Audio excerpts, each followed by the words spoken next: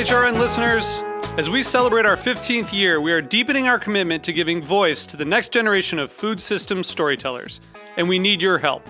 Our internship and fellowship programs help activate new possibilities for underrepresented and underestimated young people through experiential journalism, audio engineering, and production training. Through these unique programs, HRN helps food equity stewards build essential workforce readiness skills that expand their potential and foster economic mobility. Please consider supporting these critical programs.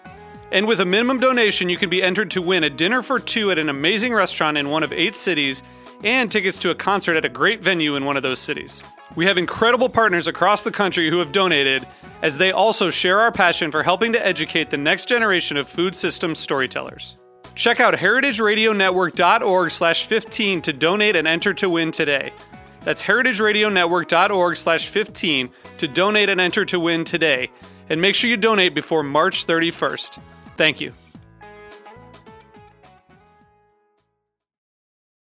Today's program is brought to you by Route 11 potato chips. Made with a secret recipe and superior ingredients, their mission is to make an outstanding product in a safe and clean environment. For more information, visit rt11.com. I'm Linda Pelaccio, host of A Taste of the Past. You're listening to Heritage Radio Network, broadcasting live from Bushwick, Brooklyn. If you like this program, visit heritageradionetwork.org for thousands more.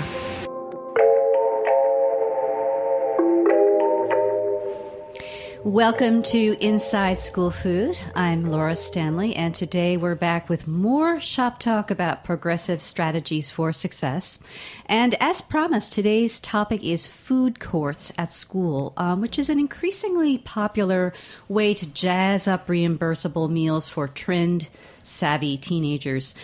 If you're flirting with the idea for any of your sites, you're going to want to give a close listen to today's guests. We have with us 2 experts on school food courts. They're equally prepared to either talk you into or out of the immense investment involved in embracing this style of food service, because it doesn't just involve money, but also, and I'd say more significantly, it involves a commitment to sea change and the entire school community's attitude towards lunch. We're going to start off with Paul Mackesy, who is principal and senior consultant at Food Service Management Solutions, which is a company that offers a suite of consulting services for K-12 food service clients. Paul has been consulting to the food service trade for 26 years, and that consultancy has included many hundreds of school districts over the years. After station break, we'll visit with Kelly Friend, who is with Whitson's Culinary Group, which is a major provider of food service to schools throughout the Northeast and Mid-Atlantic. Whitson's has been quite successful with its food courts, so Kelly will have lots of takeaways for you. So, Paul, it is so great to finally get you on the show. Welcome. Good morning, Laura. How are you? I'm good. I think for starters, we need to establish a little bit more about your company. There's Food Management Solutions, and then you separately consult under Mackesy and Associates. Can you tell me, what it is you do? Yeah, actually, in both of our companies, we provide, as you said, a suite of consulting services. As independent food service consultants, we directly contract with school districts or with people representing school districts, whether it be architects or construction managers. We're not involved at all in the sale of any food service equipment, so our view is purely independent and in the best interest of the school district.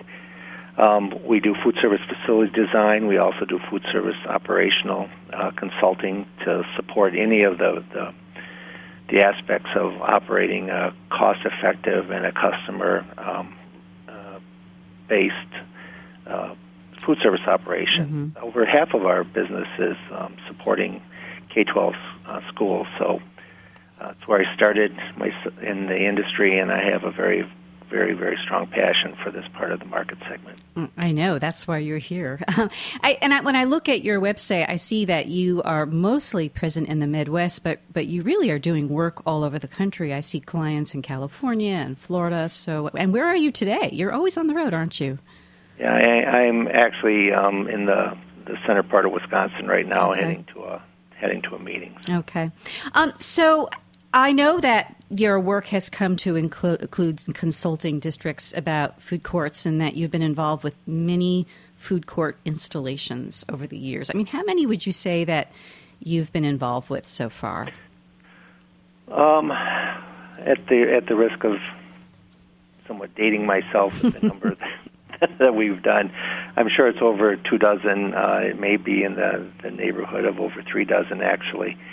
And I will also tell you that those are kind of full-on food courts, and there's always been these kind of hybrids that might have brought some of the concepts of the marketing pieces that you can do in a food court into something that might be a project that doesn't have as much space or as much budget to be able to fully embrace that concept. Yeah, and that's something I really do want to get into today. There's the food court, and then there's the kind of food court state of mind. So we'll talk about both. But let's just look at the full-blown food court. You know, can you describe a typical example of a food court you've worked on? You know, you step in the room, and what do you see? Well, the big difference between going to a food court style of service versus kind of a more traditional straight line or cafeteria line service that is so traditional in the K-12, whether it be in elementary, middle, or high school, primarily all of the food courts that we've done are in somewhere in the 9 to 12 grade level.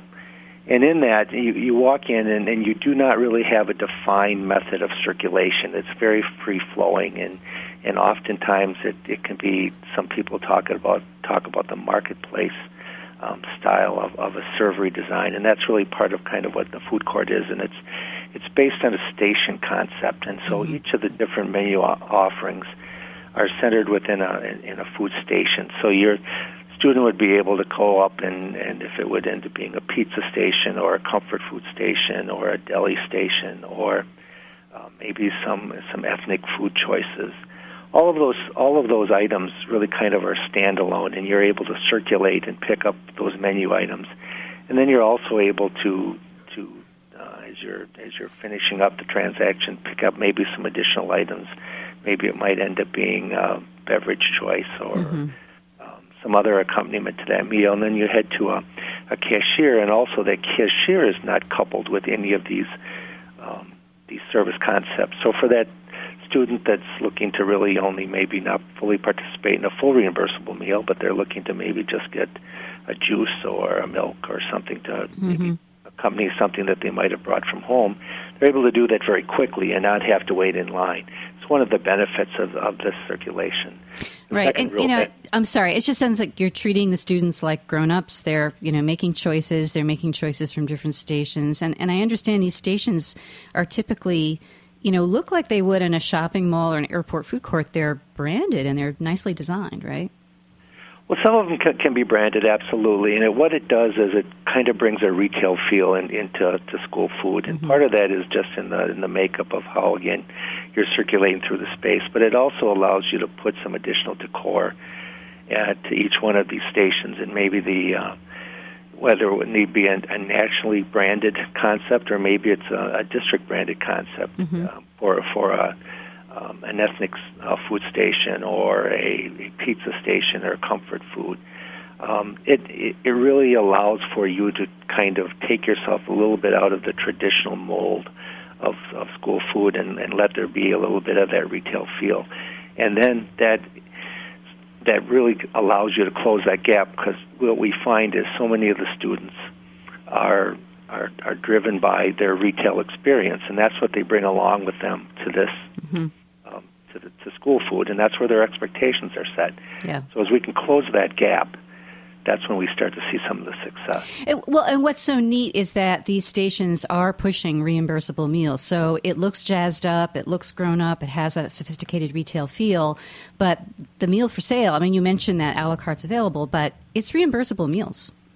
Absolutely. Yeah. And what they do is they're able to pick up those components through either menuing or other signage kind of things that it educates the student, and after probably only 2 or 3 days, they're very, very conscious of what it takes to make that reimbursable meal, but they're able to pick up the pizza and the salad or some other kind of maybe some entree and a hot vegetable and some other components, and then to qualify for that reimbursable meal along with the beverage, and then go to the cashier. So this isn't marketing an a la carte concept at all. It's really marketing choices, and those choices can very, very easily support a reimbursable meal. I think it's important to emphasize that. So, when you're working with a district that's thinking about this, what is their typical motivation for wanting to embrace this concept?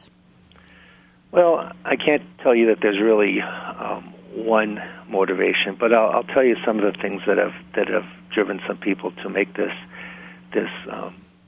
embracing this change, and also in investing in the capital needs that would support this. One of the pieces are that there might be a high school district that has gone from an open to a closed campus, and they know that they need to be able to offer some more capacity potentially in that service concept, and they also need to increase some of the offerings. And one of the reasons that they do that is when they start looking at a better investment in just a bigger footprint, more options, and then to speed up speed service. Yeah, that's important, speeding up service. And what about participation? That's a huge pressure on districts, especially those that are lower than 50% free reduced. Does this tend to be a motivation for these districts? Absolutely. A well-implemented food court program, we've never had it not be successful in raising participation. Wow. When you make an investment like this, I think you have to put all of the resources, both from the personnel standpoint and also from the facility standpoint, to be able to see some real benefit back to the students. And the best way to judge that success is how many people show up and how many people use it. Right. So an increase in participation is really the best judge. But this is not for every district. So, describe the ideal candidate. When are you most confident that your client will succeed at doing this? Well, I don't know that there's a magic number of students in the building or any kind of a size kind of threshold. I don't believe that there's anything in regard to economic or urban versus rural or anything like that. I really believe it's having the ability to implement the program correctly. And so if you're going to go down this path, I think, especially if you have a very traditional service concept, you have to be willing to be ready to embrace the change that's going to come along with that. You're going to have to prepare foods somewhat differently. You're going to have to be able to, part of that food court concept really is bringing some of the preparation of that food out so that it's visible to the students. Mm-hmm. Yeah. Second piece is really that you have to really look at the ability to kick up your merchandising and really make this retail concept feel like retail and not just a school food service version of retail. Right. So you basically need food service leadership that's kind of ambitious and committed to marketing and that constant innovation that makes for success in a regular retail environment. You also spoke to me about the importance of both, administrative and school board support. You need a principal who really gets what this can do for the school as a whole. And another thing you said that I thought was funny was, if the principal sees the cafeteria as a trough, don't do it. Can you speak to that? Well, exactly, and I think that's really true even outside of anything having to do with food courts. The support of the building administration for a food service program is tremendously important. Anything that can be done to support the good structure within the school building is where food service operates, I think, is really going to benefit any concept that is being presented. But secondly, when you go through this whole change piece, when you can have the principal and really all the people within the building, whether it be from the administration to the teachers, custodians, everybody that's being able to support this change, then you have a very good implementation. When they don't really understand the reasons for it, then there's a real risk of a good implementation. Yeah, Yeah. So in other words, if you don't have that support, you might want to wait. And when we get Kelly on in the second half, I'm going to ask her about ways, sort of baby steps towards winning that support and demonstrating that this could be a successful model, because at the outset, it's not always there. You told me that you have visited food courts that are less than 10 years old that aren't functioning well anymore. And, and so what are the reasons, that a food court can go wrong? Well, some of it has to do with just the ability to really continue to change and to keep it fresh. A good design in a food court would allow for there to be some changes of some of the equipment. And in doing that, you'd be able to refresh the concepts, and you'd be able to kind of bring in new concepts or change them out, so as things get stale, that you can maybe put them on the shelf for a little bit and then come back with them. I think that one of the things that a food court does is allows you to be flexible if it's designed and implemented correctly, and that's one of the things I think that has to be paramount in the planning. Right, and so there, maybe just give us a couple of examples of a kind of major equipment purchase that is kind of over specified so that it can be flexible over time. What are some of the things that people need, or a district would need to buy to make a station work?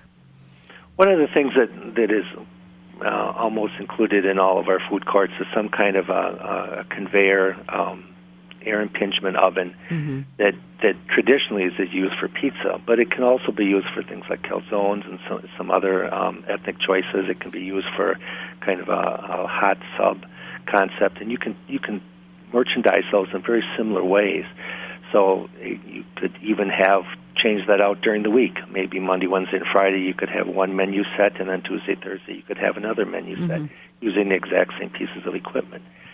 Another one is doing some build-your-own concepts, whether it be build your own salad, build your own deli station. Again, very, very similar equipment, but just changing out those menu concepts. Right. So someone, a company like yours can kind of advise on what are the kind of items that give you that flexibility so that you can innovate over time. Paul, I'm assuming this is very expensive. So for, let's just say, I'll throw it out there, for a food court that has something like, 9 stations, is that a lot? Or, what's a typical size, and what kind of investment are we talking about for a typical size? Well, I guess 9's a lot, right? Yes. I mean, Okay, food service okay. equipment is very, very expensive, and that's why the planning has to be done very meticulously. And in doing that, typically a food court's got at least 5 stations. And in doing that, we have them on larger campuses, schools that approach almost 3,000 students, that we will get up to 8 and 9 stations. But one of the things that I want to caution everybody about, it's great to get the food served, but you have to be able to also have a cash-sharing capability that's at least 100% of the speed of service. Because while students do not like to wait when they're being served, they really don't like to wait when they're waiting to be cashiered. And then there's also that opportunity, unfortunately, that there can be some shrinkage in regard to the food that's maybe even consumed within the food court itself before they actually hit the point of sale. Right. So you want to be able to make sure that they can very quickly circulate to that point of sale and that they can get to the table. So upwards, is it more than $1 million for something that's 5 stations approximately? I imagine it varies depending on the model, but just to give a sense of what it might cost. Well, yes. I mean, and I think that you can talk about that in 2 different categories. That kind of the first silo would be the actual food service equipment, and it's very easy to spend over $500,000 on that equipment.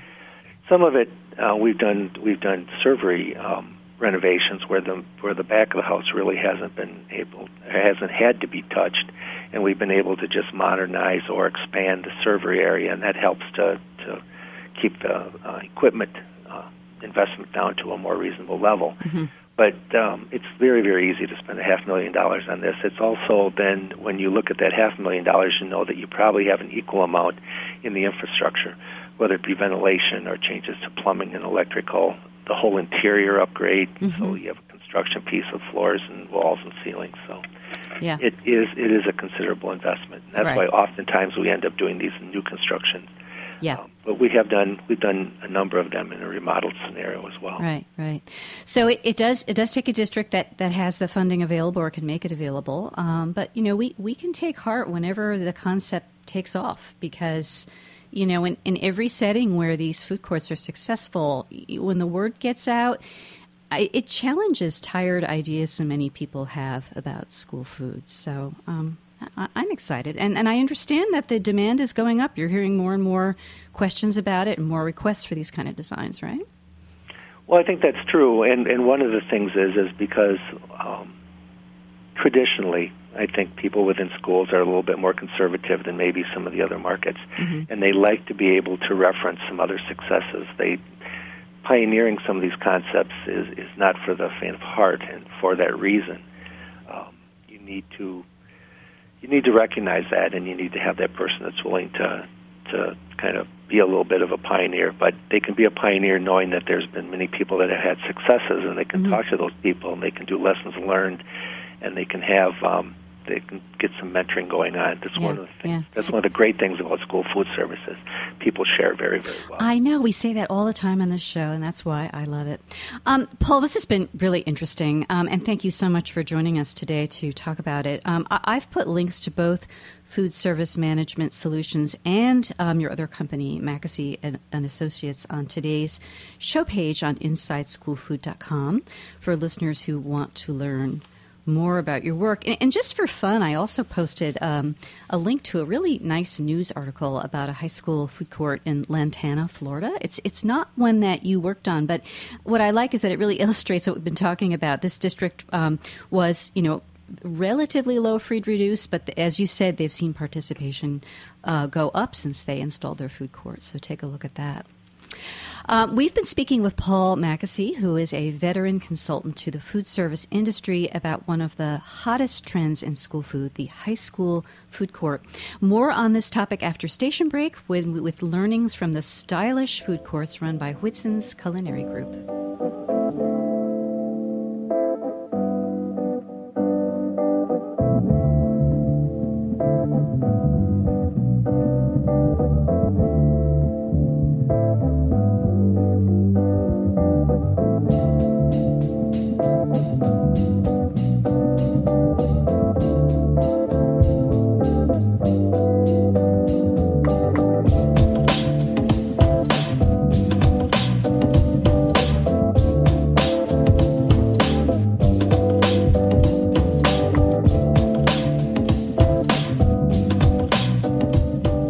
The following program has been brought to you by Route 11 Potato Chips. From the moment Route 11 Potato Chips dropped their first batch of chips back in the early days of 1992, they understood their destiny as a high-quality producer. Instead of succumbing to the frenzy of mass production, they took advantage of their small size and made chipping a personal art form. The payoff was immediate, an incredible potato chip. With a secret recipe and superior ingredients, their mission is to make an outstanding product in a safe and clean environment. In this world of uncertainty that we live in, Route 11 Potato Chips believes comfort food should be just that. Know where your food comes from. For more information, visit rt11.com. Welcome back. On the line with us now is Kelly Friend of Whitson's Culinary Group, where she serves as Chief Operating Officer of Contact Management. Kelly has led the creation of a vibrant signature style for school dining that promotes healthy eating. The tagline for their campaign is, "What's your fooditude?" I love that. In Whitson's food courts, good design is making a pretty big splash, as you're about to hear. But Kelly is also going to tell you how you can work that same marketing magic into smaller and sometimes even much smaller and more modest settings. Hi there, Kelly. Hi, Laura. How are you? Very good. Why don't we just, for folks who are not on the East Coast, I think they might need to know a little bit about Whitson's. Tell us about your company.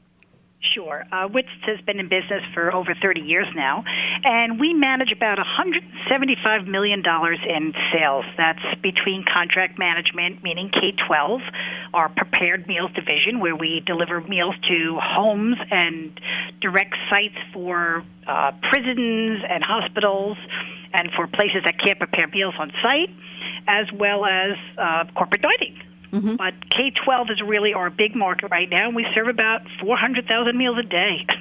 Well, and I was actually surprised to learn that you are the 4th largest food service management company serving K through 12. Is that right? We are the best-kept secret on the coast. And I, as I said, I think people who are not on the East Coast are going to be like, really? Okay. Yes, we're still privately held. We were a mid-sized firm for a long time, and we are really approaching that mega market status in the last few years. Okay. So you have a lot of resources, which we're going to talk about, but I also just love talking to you about this stuff because you have so much wisdom for smaller districts and self-ops. So we'll talk about both. But let's start out with just looking at your food carts. How many food courts, or however you want to quantify it, what percentage of your high schools have them right now? Right now, more than 40% of our high schools have true food courts where they're broken out concept stations that self-stand on their own, with the remaining being modified versions of food court environments. Okay. And when did you start doing food courts? We started about 15 years ago, and really began in our corporate dining division, where the need to have variety, of course, was very high because customers had a chance of eating on the outside. The retail competition was so fierce. And then we soon quickly realized, gee, you know what? A lot of the new millennials that were coming into our businesses had just graduated high school or college, and they were used to this environment. Why not bring it right down to the high school and middle school level? Once again, as I said in the first half, treating them like grown-ups. It's good business. That's right. Yes. So we asked Paul to kind of walk us through a food court. Can you walk us through a Whitson's food court? What do you see? Yeah. So our traditional food court environments start with a minimum of four food court environments, and the average has about 7 to 8. So on a typical 4 or 5 food court environment operation, we would always have the most popular, what we call our core environment concepts, our fooditude, and that is our La Cucina Italian Eatery, which is a gourmet pizza. It's a calzone, a stuffed bread, and even can include a hot entree that's Italian style, like a Parmesan chicken or meatball heroes. And each concept in the La Cucina environment would include maybe 4 or 5 different varieties of a pizza, maybe 4 or 5 different varieties of a calzone. So it's not just about the actual court itself, it's about the opportunity inside that court to expand on your menu variety. And what are some of the other brands? Because you've got some really fun names for some of these. So Great American Deli is another very popular, especially on this coast where New York delis are, among the most populated retail environments that are offered. So Great American Deli would have a variety of 10 or 12 different cold cuts and cheeses. That would include some purchased items, like a turkey or a ham. It would also include some homemade items where we flavor the turkeys and the chickens with sriracha and Cajun spices and honey mustard, so that we can really expand on the opportunity to serve many, many different varieties, but keeping the inventory at a manageable level with just ingredient bases. Right. And that we have 10 or 12 different toppings and spreads. Again, many of the spreads are made using just core ingredients, using the mustards, using the mayos, using the ketchups, and then, again, flavoring them with really, exotic peppers or dried spices or other, really interesting flavored dressings. And you've got a Coyote Grill. I know that we've spoken. Yeah, Coyote Grill again.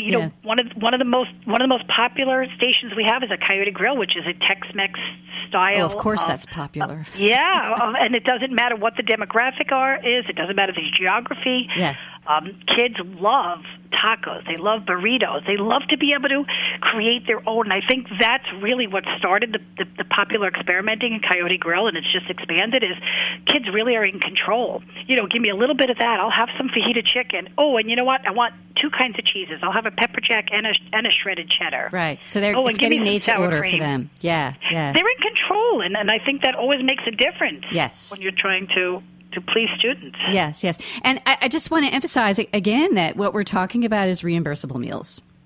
Everything we serve is a reimbursable meal, and that's always the goal. So not only do all of these meals have to fulfill the Healthy Hunger-Free Kids Act criteria, but all the other components of the National School Lunch Program have to be met. And I've seen on your website, I've seen that you do dumplings, you do ramen. I mean, you get very creative with these different stations. We have stations that go everywhere. We have over 30 different concept stations right now. Okay. From everything from a Shanghai noodle bar, which is all different kinds of ramen and then delicious proteins that go on with this, to Shaky Joe's, which is our smoothie concept, which we can run for breakfast, lunch, and as an a la carte standalone as well. Yeah. The meal programs, right down to the Elbow Room, which is our macaroni and cheese concept. Oh, that's an adorable name. It's just a great, fun concept. It's macaroni and cheese. I mean, it doesn't get more simple or more classic, but we have over 30 different toppings you can add to your macaroni and cheese. Yeah, so note the names. Anyone can come up with jazzy names. That you don't have to be Whitson's to do that, and it really matters. I mean, that's basic Smarter Lunchrooms movement thinking to jazz things up. Exactly right. Yeah. So, you've got these catchy names and every station looking really good and themed packaging. And, you make it look easy because that's how the setting is relaxed. But, of course, this is far from easy. But, pick one of your stations and take us behind the scenes about, what makes it tick. The training and everything that you need to do to make it work. Sure. I'll go with the most complicated, which is going to seem to everybody else to be the most simple, which is the Great American Deli. And the reason that's so complex is because not only because the variety is so great, we try to make that concept really be one of our front runners because it's our biggest competition should a student chose to go outside in a campus environment where that's acceptable. But because of the National School Lunch Program guidelines and because of the way proteins that have to be offered every day, the meat alternatives have to be offered and credited, every single meat that we serve comes from different suppliers for different reasons. We go to a specific supplier for turkey because they have the best turkey when you roast it off, and that's when turkey tastes great, not just opening up a package of a deli turkey, but actually seasoning it and roasting it off, taking the water out of that. Everything credits differently, and that's very, very complex. So every training module has to include all the different variations. So if a student is getting that with cheese or without cheese, are they getting this brand of turkey or that brand of turkey? Everything credits different, so it becomes a very complex style of service preparation and training as well to ensure that every student is getting the correct amount with every portion that's served. And I understand. I mean, so it's complicated. And I kind of am surprised you brought up the deli, but what you say makes a lot of sense because there's also sodium in processed meats, and that has to be part of the 100%. Yeah. So you use videos as well as printed materials to train staff, right? We do. So every concept starts out, obviously, after the conceptuals. It starts out by building with our chefs and our marketing department. We build what's called a concept book. So every single concept has a traditional book, a binder, so it's in print. We know that people learn differently. Some people like visuals, some people like reading, some people like a combination. Then once the set is done and we have staged everything, we do a complete video that shows the station in operation from the back to the front. Yeah. And there has to be some cross-training so that you can move somebody from pizza to deli to ramen should you have people not coming in on a given day or that kind of thing. So I think that's the most important part of that is training people on the equipment and then having them cross-train in different stations because every station that we have is not a permanent installation. We have stations that we've brought in. For example, we have one called Fiesta Fresco. Very interesting. It was sort of a Spanish Latin concept, and we introduced that in an environment where we thought that would be a huge hit. And it lasted about a year and then just started to phase out. And it didn't really make sense to continue giving up real estate for that particular concept anymore. So now I have 4 people that have worked there a year, fully trained on that equipment and that concept. But now I'm dissipating you. You're going to now work in La Cucina. You're going to work in Great American. So I didn't want them going in cold in situations like that. And again, yes, you have absenteeism. You have people retire. Yeah. So it's a big commitment. So I feel like some people listening today might be feeling pretty overwhelmed by all of this, right?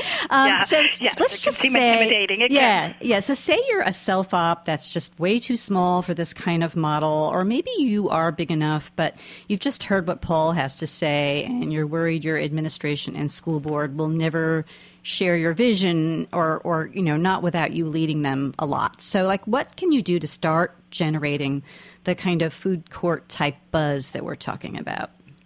So I think anybody can have a food court environment, even if you don't have all the wish list equipment that you'd love to have, and lead into that. What I suggest is taking a section on your serving line, something that has equipment that can be used a little versatile, or at least that you can put maybe a hot plate on top of something so that you can change the look and feel of it. And start with something simple like pizza. Mm-hmm. Start and focus on the freshest ingredients, the best recipe you can come up with to make a nice fresh dough, all different toppings, and really focus on the display. And I think that's where we started, honestly. And the best resources that are out there are free. Mm-hmm. Go shopping. My two favorite things: go shopping and watch TV. Right now, we have a wealth of information on TV. Any one of those guest chefs and celebrity chefs, they're going to show you what's hot right now. They're not making stuff that's old. They're not making stuff that's not going to be interesting or trendy. Right. It's what's hot.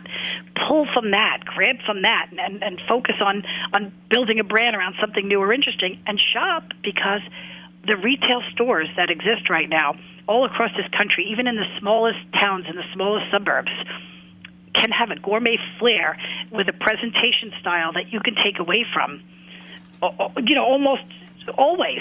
Right.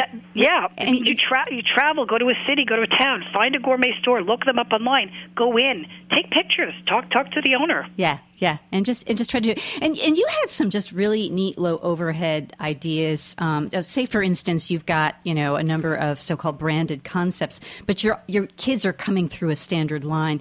You talked to me about just changing the design of the servingware for each so-called brand, which is like, that was like an aha moment for me. You're not spending more money. You're just making design decisions for each kind of semi-station on the line, right? That's right. Yeah. And it doesn't cost any more money. It's like Ford has 12 different models. They all look totally different, mm-hmm. right? But it's the same banner. So the same thing here. If you're going to make a Coyote Grill, for example, get vessels that look completely different from the vessels that you're using for the La Cucina. Mm-hmm. So for La Cucina, you might have, stainless steel, classic, full raft type pans. And for the Coyote Grill, you want to get, vibrant colors and give it an identity and make it so that the students immediately identify what this is different. Right. This is, I know orange is Coyote Grill. Yeah. Orange and red and yellow, that's all Coyote Grill. Well, and then you talked to me about actually getting different color uniforms for your servers. So you have an orange shirt for the Coyote Grill server. Yep. Right? Again, another very inexpensive way. Mm-hmm. I don't think that a blue shirt costs any more than a red shirt or an orange shirt. Exactly. So, talk to your supplier and say, this is a color I'm identifying with this is a color, and pick colors that you can match to your serviceware, to your Crocs, to your dishes that sit inside your steam wells. Yeah. So no extra money, just some creativity. And then that's the lowest cost, the lowest overhead innovation you mentioned to me. I just love this. So to say you're a small district, no extra money to spend, and you want to do waffle bars, and you've got one waffle iron. You said share it among sites and do waffle bar day in a different school every day. That's right. You can move waffle bars, panini grills, two of my favorite things because they're portable, but they have such an impact, and the opportunity for variety is unbelievable. Waffle bar can be a breakfast. It can be a lunch. Mm-hmm. It could have granola in it. It can have raisins in it. It could have toppings. And again, you do it one day at the high school, the next day at the middle school. Even bring it down to the elementaries and build a little food court feel right around it. Yeah. So, set the entire station up with your toppings and give your waffle bar a name. Wally's Waffle. Give it a name. Give it an identity so that so that somebody can associate with it. It's great, Kelly. I mean, as I said earlier, is the food court state of mind, which is achievable to some degree anywhere. So I want that to be a takeaway for everyone who's listening today. So folks, you can see a great deal of what you've been hearing Kelly talk about on YouTube. Whitson's has posted a video called Fooditude for March. And there's lots of handsome, creative point of sale promotions there that you could easily emulate. So there's a link to that on today's show page on InsideSchoolFood.com. Kelly Friend, it's been great chatting with you. Thank you so much for joining us today. Thank you. Inside School Food is a production of the Heritage Radio Network and can also be found on heritageradionetwork.org and iTunes and Stitcher, where you can subscribe and never miss an episode. And remember, for near daily school food news that you can use, follow us on Facebook or Twitter.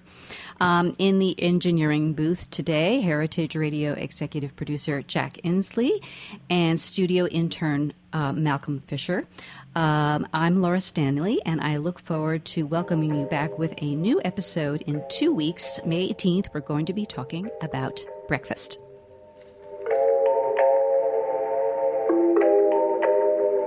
Thanks for listening to this program on heritageradionetwork.org. You can find all of our archived programs on our website or as podcasts in the iTunes Store by searching Heritage Radio Network. You can like us on Facebook and follow us on Twitter at @heritage_radio. You can email us questions at any time at info@heritageradionetwork.org. Heritage Radio Network is a nonprofit organization. To donate and become a member, visit our website today. Thanks for listening.